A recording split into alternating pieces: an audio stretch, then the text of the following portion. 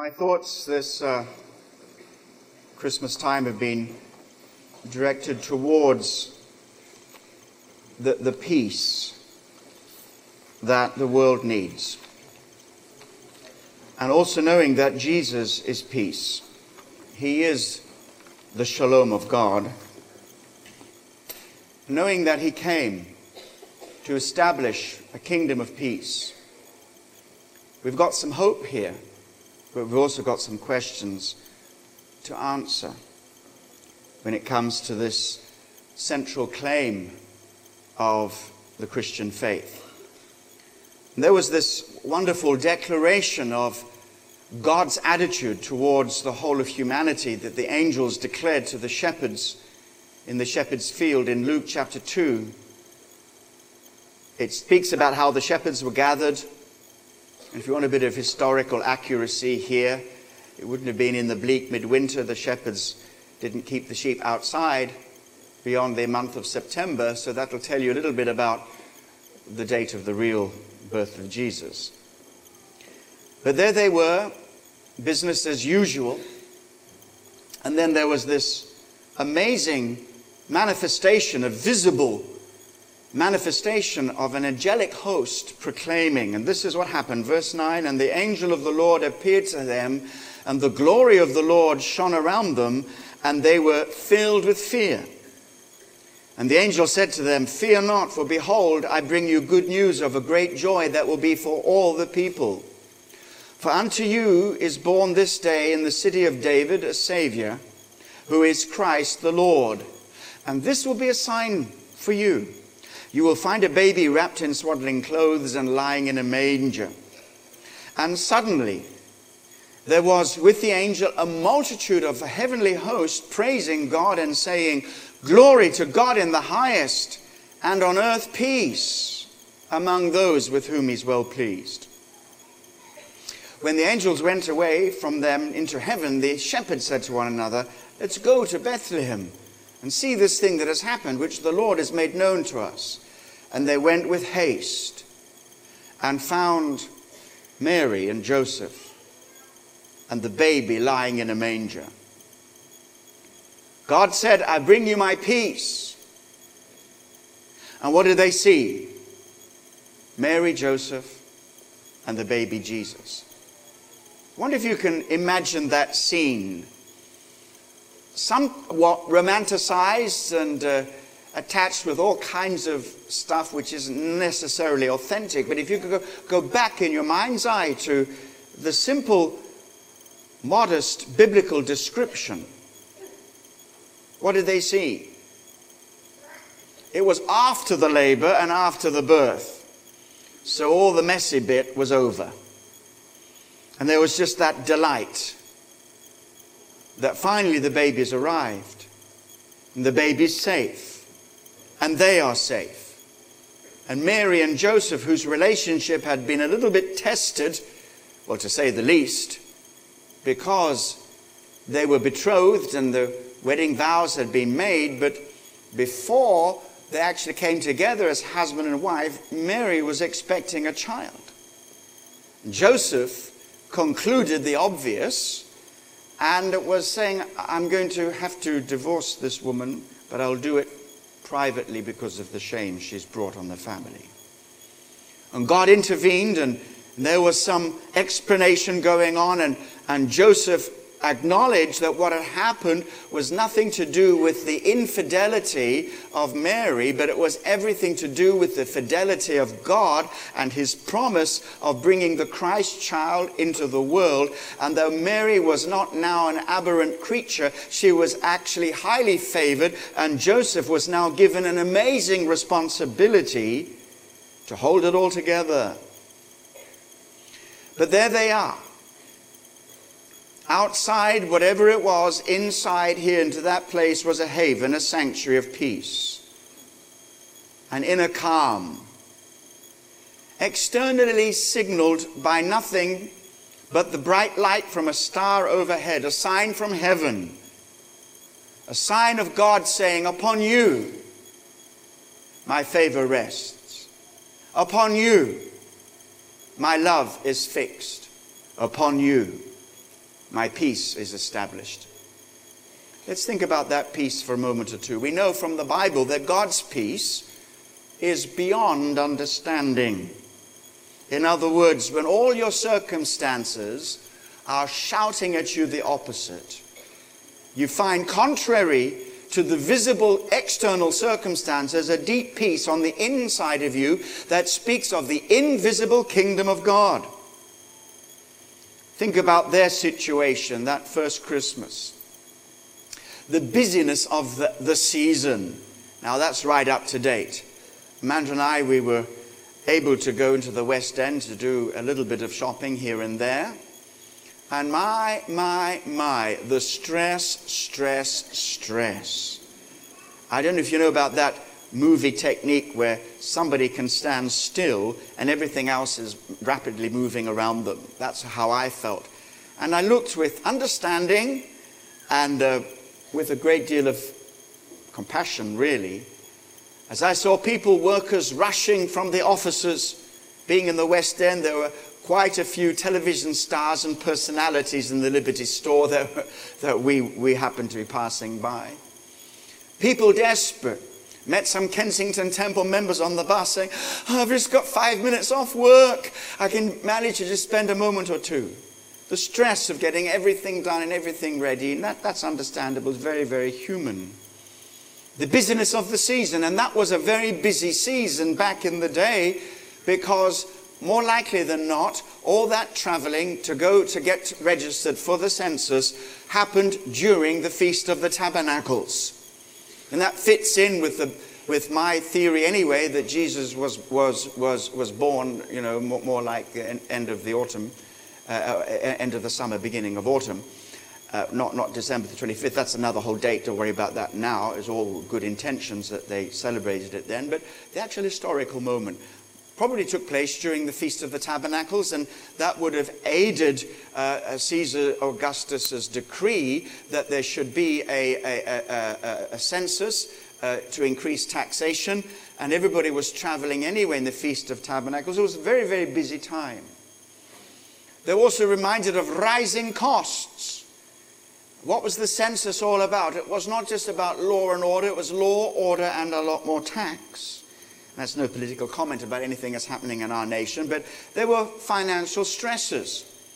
And then when you take a step back, you see the whole of the period was dominated by two massive opposing forces that were boiling up into potential rebellion as the Jewish people were bent still double under the oppressive rule of Rome, the Roman occupation, and there was a ferment, and people were saying, we've got to do something about this, and perhaps there was going to be some kind of revolution, some kind of revolt, some kind of rebellion. There was a political stress taking place. The longing for freedom of a people who had been promised freedom and a return from an exile that was centuries old, that had still not taken place, even though the Jews had been repatriated into their own nation. They were, from that moment of restoration to their own nation, they were still under occupation, longing for freedom, longing for something that was not yet fulfilled. Add to that the personal stress. Mary, a teenager. Joseph having to fight off a potential scandal. All of this were the external circumstances. But in the middle of it all, as if in the eye of a storm, everything raging around them, but here a deep inner peace in the sanctuary of the human heart and the human spirit. God's peace is beyond understanding. It's peace in the midst of trouble, because it's not dependent on external circumstances or even on present circumstances. It's peace in the midst of the storm. It's peace in the midst of pain. It's peace in the midst of disappointment. And this reminds us all that the only peace on earth must be a peace that comes from heaven. It's a peace that passes understanding. It's also a peace that flourishes in simplicity. The essential things boil down to the simple things. Isn't that right? Now, I know life itself is extremely complicated, but really, when you boil it right down, it's the real simple things that we appreciate and value above all things. The simple things of little children smiling, of parental joy. There were at least 2 overly proud fathers on this platform today, both of them staff members. And you know, I'm getting younger and younger every day, and I'm feeling younger and younger every day. But at the age of 63, you kind of start thinking about how your values have been simplified over the years. And the older you get, the more you appreciate the simplest things, the simple tokens of relationship, friendship, simple things, the bonds of family, love, the bonds of commitment, understanding. Simple is as simple does. What you see is what you get. Mary and Joseph, no guile, simplicity of spirit.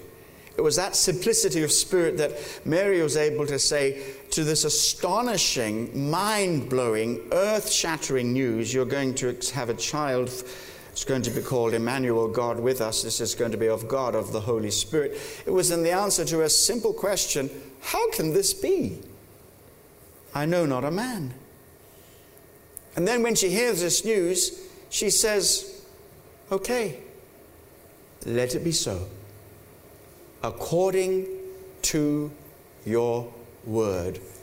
There is simplicity of faith according to a principle, my dear friends, that will take you through the most difficult times, keep you safe in the most blessed of times, which is sometimes more dangerous when everything is going well. That simple trust. God, you've said it, and I yield to it. And Joseph, not said much about him. He is the Prince Philip of the royal family, the one who has to stay in the background a little bit, the one who is supportive, whose role as second fiddle in the Holy Family is like unbelievably difficult and often understated and underappreciated. Joseph being a just man. Just that phrase, a just man. Not a man who was laboring for justice, because justice would have meant that the offense of Mary's pregnancy was that he was duty-bound in every moral and socially acceptable sense to publicly disgrace her, publicly divorce her. But being a just man, meaning not only did he know the law, not only did he understand what was right, but he had compassion and had a gentle spirit. What a example of the simplicity of real manhood. Oh, it flourishes in simplicity. So it transcends human understanding, flourishes in simplicity, but also it is anchored to hope. Because one thing is clear, that at that moment, the birth of the peace child, the one who is shalom manifested, and the shalom of God does not just mean absence of war, it means reconciliation of all relationships. First of all, reconciled to God, reconciled to one another, and sometimes the hardest thing, to be reconciled to ourselves. That peace was manifested at a certain point, a certain place, while the storm raged on. And I think it is fair to say that the storm has continued to rage in one way or another from that moment 2,000 years ago to this very moment. Maybe today in this place, and I dare to believe that it is relatively true, or at least in part true, that here in this place there is a sense of peace. The peace of God being established and re-established in our hearts, but not many meters from here, in all likelihood, There is pain, there is suffering, everything that is the antithesis of peace. We don't have to go very far to find that there are troubled people and troubled nations. And today, as we look out on our world, we're not just putting our head in the sand. We know our world is crying out for the very peace that has been promised, and according to the Christian faith, has already been delivered. How can it be? If shalom is a total well-being, it must only mean this, that that which has begun is yet to be completely fulfilled. The peace in that holy family points to a total transformation which has begun but is yet to come. What we see is not the whole story. It's not yet the final outcome. It's a work begun. But the fullness will surely come, because the baseline of peace has been established, which is peace with God. Glory to God in the highest, and on earth peace among those with whom He's well pleased. Rather complicated phrase, and I had to ponder over it. And I was helped very much by one of the most brilliant critical analytical scholars of the Greek language ever to be gifted to the Christian church, the late Professor Bruce Metzger. Let me quote him. He said, "The meaning seems to be not that divine peace can only be bestowed when first human goodwill is present. In other words, God will only bless you if you're good." The Santa Claus story doesn't quite fit here. Have you been a good boy? Have you been a good girl? It's not about that. God's peace, God's blessing comes upon all of us because His favor is exactly that. It is a gift bestowed ahead of time. Then Bruce goes on to say that at the birth of the Savior, God's peace rests on those whom He has already chosen in accord with His good pleasure. In other words, God decides to bless us. Out of His mercy, out of His grace, He decides to choose a woman, to choose a man, to bring them together, and out of that bring peace into the world. And in the same way, He's chosen you, He's chosen me, and He said, I am going to place my favor there, and my peace is going to come. My peace is a gift of hope. So as we look forward, because there was a real man, God manifested in the flesh, the real Homo Deus, the God-man, the real God-man. Not what I'm holding in my book. This was my Christmas present to myself. Nobody else would be stupid enough to buy it for me. But I did buy it because I like to read well and find out what people are saying, especially people who don't believe in Jesus. After all, these are the people we want to connect with. This is written by a humanist, and it's follow on from his book, The Origin of Man. Now he's talking about the future of humanity on the humanist worldview. In fact, an evolutionary worldview. It's a brief history of tomorrow, and Homo Deus, meaning this is the next step in humanity, in our evolution. We're going to get better and better and better. We're going to get so better that we're going to be like God. Where have you heard that before? Now, humanism is really a Christian heresy, because we believe in a Homo Deus. It is God manifest in the flesh, not us trying to achieve God and find some status up there, but God coming down to where we are. Heaven touching earth. God's peace coming from heaven and affecting us. Listen to some of the outrageous claims. Through our next step of human evolution, war is going to be obsolete. Famine will disappear. Death will just be a technical problem. So many other things. Now, I don't mock the book. It's written by a highly intelligent man.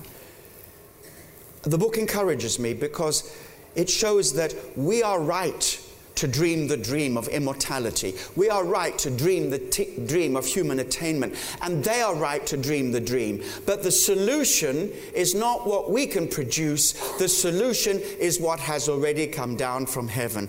It's from the top down, not from the bottom up. And if only we could transfer our hopes, our dreams from ourselves onto Christ and onto God, there'd be plenty of us for us to do. We are participants in all of this. We don't sit back and do nothing. But when we link to Jesus, suddenly all things become possible. But the hope of the peace is not in what we will ever produce. It will be in the kingdom of God when Jesus returns to complete His project of shalom for everybody. So I say to you, in the name of Jesus, shalom, shalom, shalom. Peace be with you this Christmas time and right the way into 2017. Amen and amen.